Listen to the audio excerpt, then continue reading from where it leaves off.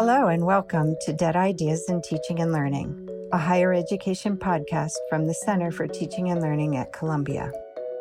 I'm Catherine Ross, the Center's Executive Director. As a quick reminder for our listeners, in this podcast series, we are exploring dead ideas in teaching and learning. In other words, ideas that are widely believed, though not true, and that drive many systems and behaviors in connection to teaching, exercising what Diane Pike called the tyranny of dead ideas. Welcome, everyone. I'm speaking today with Dr. Joanna Wolfe, whose article, Let's Stop Relying on Biased Teaching Evaluations, offers some really helpful institutional strategies for addressing a well-documented problem with student course surveys. Dr. Joanna Wolfe is a teaching professor of English and affiliated faculty of mechanical engineering at Carnegie Mellon University. Her research focuses on engineering communication and diversity, equity, and inclusion. Her most current research, published in the journal Sex Roles, examines communication strategies that women can use to speak up effectively about problems they experience in male-dominated settings. Her research tends to be very applied and action-oriented, seeking to make specific and measurable changes in the world. She is working on a forthcoming book series titled Modular Technical and Professional Communication, to be published by Macmillan. Welcome to our Dead Ideas podcast, Joanna. I'm so delighted to be talking with you today. Well, thank you so much for having me. So I'm going to set the stage a little bit here to keep us sort of in a thread amongst our different episodes this season, which is targeting systemic change. In my own experience working in teaching innovation and educational development, it's become very, very clear to me that one of the major systemic barriers to changing teaching is the ways in which it's evaluated, and particularly the ways in which student surveys are used by institutions for some very high-stakes decision-making. And for our listeners who have listened to our previous podcast with Michelle Miller, teaching evaluation improvement is one of the markers of whether an institution truly values teaching or doesn't. So I'm very interested in highlighting Joanna's ideas about how institutions can make these changes. There's in general just so many dead ideas about teaching evaluation practices, from, questions about the forms and what should be on them and how they're administered and what gets reported back to instructors, as well as a lot of dead ideas that instructors have about these student surveys in particular. But I thought, instead of unpacking all of the many dead ideas about evaluation of teaching, it would be really helpful to offer some solutions rather than just naming the problems. So Joanna's article caught my eye because it offers really implementable solutions and strategies that could mitigate the harm that these evaluations can cause when they are misused. And I would say that although the article was spurred at the time in 2022 by efforts that institutions were making to confront and address racism, the three suggestions in this article are still critically important and much needed today. So I really wanted to shine some light on this piece. So Joanna, can you share with our listeners a little of the background that your article provided on why we should be making changes to these instruments, especially, when we consider the unintended outcomes of these systems for faculty success and retention, especially? Yes, well, thank you so much for the question. There's been lots of research on student evaluations of teaching, and multiple studies have uncovered gender biases and racial biases in these evaluations. Male teachers overall are perceived as more competent, as having better class leadership skills than female teachers. In terms of racial differences, faculty of color receive lower evaluations than white faculty overall. And again, larger cultural stereotypes feed into this. And at the same time, that there's this well-documented bias in the evaluations. They show little to no correlation with learning. And that's learning measured in terms of test scores or in terms of how students do in a subsequent class in the curriculum. And one of my favorite studies showing the bias took an online class where students never saw their instructors. And this class was taught by two different graduate teaching instructors, one male in real life and one female. And what the researchers did was they manipulated what the students saw so that half of the students who had, in reality, the female teaching assistant believed that that teaching assistant was male. And half of the students who had the male instructor, in reality, were led to believe that that instructor was female. And so they were able to calculate the evaluations of teaching, both for the real female and real male and the perceived female and perceived male. In reality, the actual female on every measure did slightly better, but not significantly better than the male instructor. But in terms of the perceptions and the perceived gender, when students perceived the gender of the instructor as female, they had significantly lower evaluations on all sorts of measures, including objective measures, such as whether or not the assignments were returned on time, or things like whether or not they liked the textbook. And so this really kind of shows the difference that the student perceptions can make. And these evaluations, so we have this well-documented bias, and yet this is the primary way that we evaluate faculty teaching. I am a teaching professor at Carnegie Mellon, and the only way that my teaching is evaluated is by asking students on these evaluations. And we have no idea how many potential instructors of color are turned off by the perceived bias or the actual bias in these evaluations. We have no idea how much they are frustrated by this or just decline to pursue a profession where there's so much bias baked into the evaluation system. And we know that women and faculty of color actually put more effort into their teaching, but for less reward. So there's many reasons not to use these. In addition, I would argue that they actively hurt teaching by making instructors worry about things that might be good for the students, but that they know will negatively affect them on their teaching evaluations. So I know as a female faculty that if a student asks me if they can turn in something late and I refuse, then that student will punish me on the evaluations in a way that they would not do for a male instructor. And so that gives me an inclination to grant that request, even if it's maybe in the student's best interest to hold them accountable to deadlines. And I think that plays out in a myriad number of ways. Yeah, there is just so much research on this that supports everything you're saying. I've seen this in the work I've done over the years in this realm.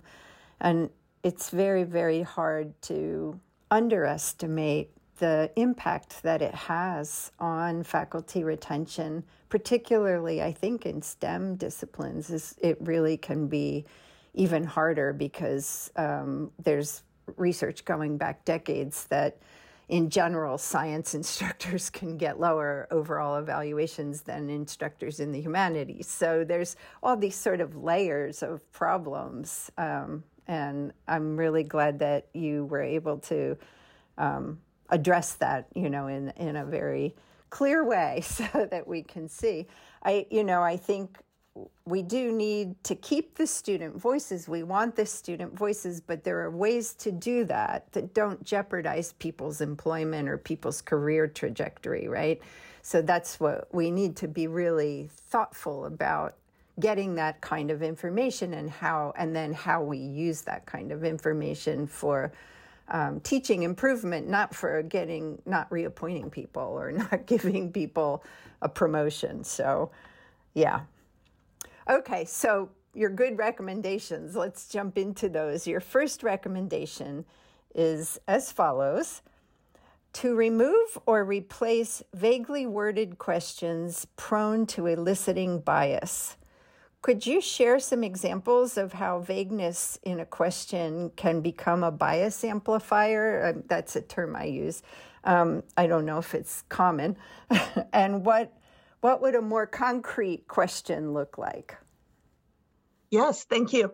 So probably the most consequential question on the evaluation, the one that most people pay attention to, is worded something along the lines. It's of course worded differently at different institutions, but overall, how would you evaluate this instructor?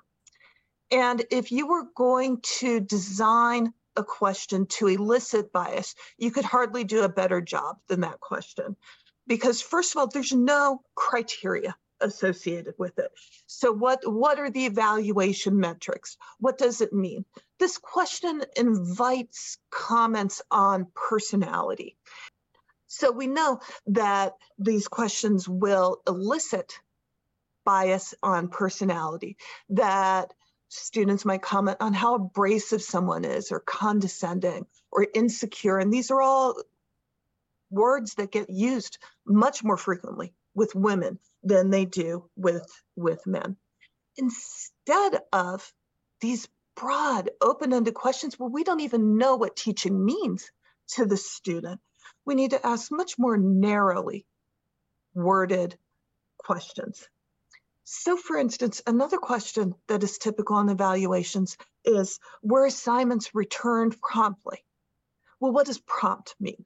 That can mean different things to different people. And that's such an easy one to revise. We can specify the time frame. We can ask students, were assignments returned within 1 week, within 2 weeks, within 3 weeks? We can ask for a specific metric. Or we could even forego asking students, because most faculty nowadays are returning assignments online. And so we could use the content management service to find out how long that is. We can ask students about their learning. So how much do you feel that you learned about X, whatever the learning goal is? And that's how I do my own personal evaluations in my classes, is I go through my syllabus and take all of my learning objectives on there. And for each learning objective, ask students to rate how much they learned about it and how important they think it is for their future selves. And that gives me a lot of really good information about what I'm really nailing in the class and where I'm maybe not doing as well as I think I am. These questions, again, when they're asked in very vague ways, we are asking students also to evaluate things that maybe they don't have the background or sufficient knowledge to evaluate. So for instance, when we ask them to evaluate teaching, well, one of the reasons that more faculty do not adopt active learning principles in their classes, even though we have tons of evidence suggesting that active learning is much more effective than passive learning, is because to students, that can look like the teacher isn't doing anything. They aren't doing what the student considers teaching. So even though the student learns more in that environment, when they're asked to evaluate the faculty's teaching, they might say, well, the faculty didn't really do anything. They just let us do stuff, and they just let us talk to other students and engage them. I had to figure it all out myself. The faculty didn't do anything here. If we ask students what they learn, what the student is qualified to say and can give at least their perceptions of what they learned, I think we will get much better results from these questions. Yes, which is related to your next point. But before we jump to that, I do want to say that in my years and years of working with instructors, when they receive these evaluations and helping them parse what it means and figure out, what they want to do about it, I have actually seen those words written many, many times. If an instructor did use active learning, students would say, oh, we had to teach ourselves. And I was stunned the first couple times I saw that. And then I was like, right, because instructors may not realize that they need to talk about what they're doing and why they're doing it that way, right? To prepare students for a kind of learning that requires more from them than they're used to. And many students believe, this is a dead idea we tackled in last season's, in the last episode with 2 students on the science of learning. Many students believe that sitting and listening to a lecture is really good, and that's how they learn because there is that illusion of comprehension, right? And they don't always like being asked to do something different, as one of our students said in that podcast. So, it's a real challenge. And then if you add into that mix the instructor identity, things get even worse for, as you've said, for women instructors and instructors of color. It can be tough going. So I do want to come back to that overall question, though.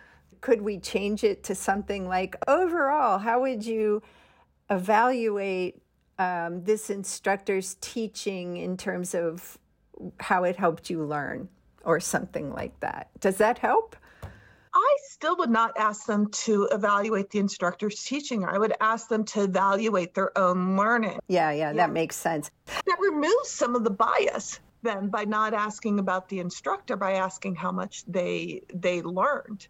That's going to be less influenced by the identity of the instructor. Yes, that's one possible solution. If we could convince administration to give up that question, that number, that overall evaluation question, that's we could talk all day. Okay, so let's look at the second recommendation.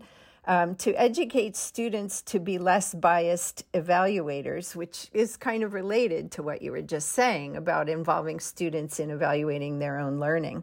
So please give us, our listeners, some ideas about how they might talk to students about these surveys. Yes, so we can remind students that they should be professional.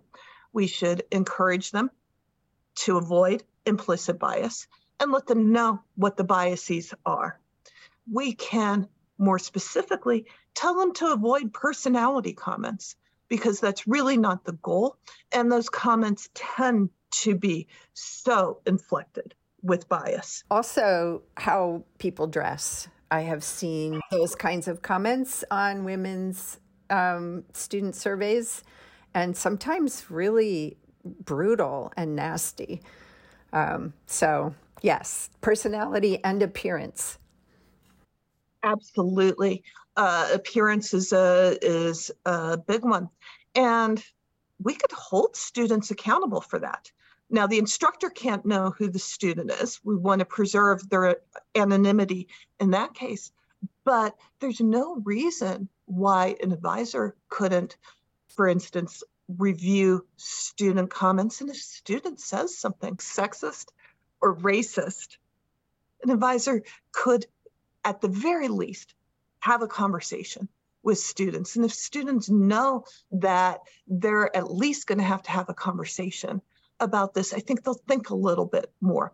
Or if a student does something inappropriate, such as comment on appearance, an advisor could have a talk with them and say, why? What made you think that this was appropriate here? So what could instructors say to students? What could you tell your students that might help prevent this from happening? Well, what I do in my classes, which does tend to change the tenor of those open-ended comments, is I ask them to really kind of focus on the class itself. And I say, give me 2 or 3 things that I should keep that you thought were very effective about the way this class was structured, and give me 2 or 3 things I should change. Mm-hmm. And that keeps the comments very constructive. I also, in my classes, talk about, we do a lot of peer feedback in classes. And so I talk about giving people suggestions for improvement. And I explain that I expect them to do that with me, and that I value their feedback, and that I take those constructive comments very, very seriously. I think that really kind of focuses it. Now, one of the problems with this, though, is that currently at my institution, I get no control over the timing of those evaluations. So a lot of times before I can tell students what kind of feedback I would like them to give me, the evaluation has already been released and students have already filled it out. Of course, either the students who really love me or the students who have some kind of problem with my class. And so it's too late for me to give that kind of direction to their feedback. I think one potential solution that I've recommended to instructors over decades, and it works every time, that would sort of head that off, is to do a kind of early semester start, stop, continue, right? What could we start doing that would help you learn? What should we stop doing that doesn't help you learn? That kind of thing. Continue doing that does, So I think if that happens, that's an opportunity early in the semester to have that conversation with students, to talk about why you're going to do this quick survey, to check in with them in the beginning of the semester to make sure that their learning is happening, and that this will carry over into the final surveys they're going to fill out, right? That you value feedback. And I think that sends a message early on and also helps them already learn how to think about your learning, giving information on their own learning, right? As opposed, giving good feedback, concrete, specific examples of things that are helping them learn or not helping them learn. So I often offer that to people because it's a very low stakes, easy way to kind of head that off, right?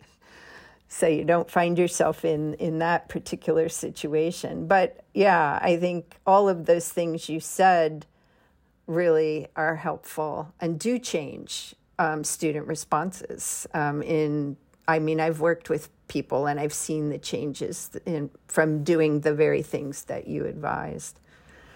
So finally, the third step that universities could take would be to incentivize faculty members to study ways to mitigate bias in teaching evaluations. I really thought this was a great idea, and I did see it in action at one university that I worked at. It took 5 years, but it worked. But yeah, using this in-house expertise to develop better instruments. Would you see this work happening, do you think in a department, or is this a Senate thing, or like a task force kind of situation? The experience I had was it started as a task force, and then it went to a Senate committee, and then from there it finally went for approval through the Senate. I would think as a task force, but maybe one that is commissioned by the Senate, so that it goes through the faculty Senate. But this just seems like such a no-brainer because so many schools, so many institutions have faculty in psychology or in the School of Business who study evaluations. It just doesn't make sense, especially when they are so instrumental and central to our lives as faculty. Yeah, absolutely. Totally. And I think in the case that I was involved in, we finally had a pilot ready to go, and we had faculty volunteer to do both the old form and the new form. And we also were able to ask students questions about the forms and, any reactions they had to the new form, which was hugely valuable. And then over the summer, 2 faculty, I think from the School of Education, went through all the results of multiple large classes. These were large intro classes, and did all of the psychometric evaluation of the forms. So we knew in the end, with their suggestions incorporated, that we had a valid and reliable instrument. That makes so much sense. We have so much expertise in-house. There's also, I want to point out, there's no reason that there should be just one form or that forms can't be customizable. We obviously have the technology, and there's no reason why every faculty should be evaluated on the exact same 7 questions. Exactly. At the time this happened, that was not easily done, but you're correct. Today, these forms could be very customizable, and many times are. I think the thing that really impressed me was that none of your recommendations would be hard or costly to implement, right? That's usually a barrier if it's going to cost a lot of money. But why do you think institutions aren't taking these steps? I know there's a group called TVAL, and it's a consortium of institutions that have tackled this and have been doing really interesting work. And we'll have a link to that there's a link to that in the description of this episode. But why do you think so many universities aren't doing it? I have to say my answer is somewhat cynical, but I think it's something that you can't really brag about the way that you could brag about a new vice provost for DEI or new center or even a new committee. And this is really a small thing that should have happened years ago.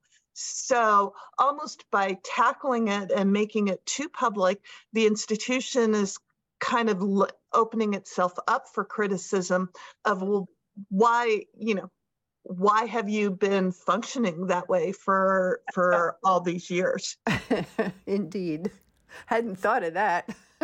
It's very similar to politicians don't get elected for fixing problems. They get elected for big ideas.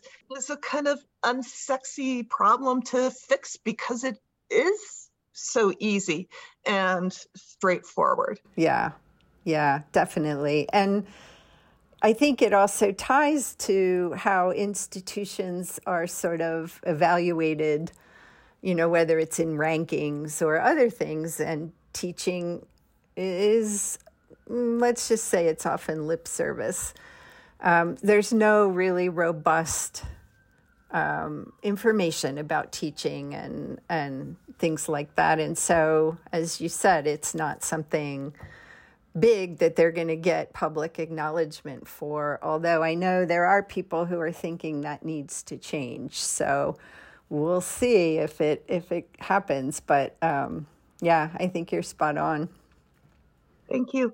Also, I'll just say that sometimes people get a mentality because to really do a rich and full job of evaluating teaching would be a lot of effort and a lot of work. And so I think people get intimidated by that. And the case I want to make is let's just do the small thing, but do it better. Let's focus on some incremental improvements, even if it's still not going to be our ideal. Yes, don't get me started on peer review. There's a lot of work that could be done there, but if we could at least address the issues around the use of the student surveys, because those are pervasive, that would be a huge step forward, as you've suggested. Thank you so much, Joanna. I'm so grateful for you agreeing to participate in this 7th season of Dead Ideas and to tackle this big one. Thank you again for having me. I really appreciate this opportunity to talk more about this really important issue. If you've enjoyed this podcast, please visit our website where you can find any resources mentioned in the episode, ctl.columbia.edu/podcast. Please like us, rate us, and review us on Apple Podcasts or wherever you get your podcasts. Dead Ideas is produced by Stephanie Ogden, Laura Nicholas, John Hanford, and Michael Brown. Our theme music is In the Lab by Immersive Music.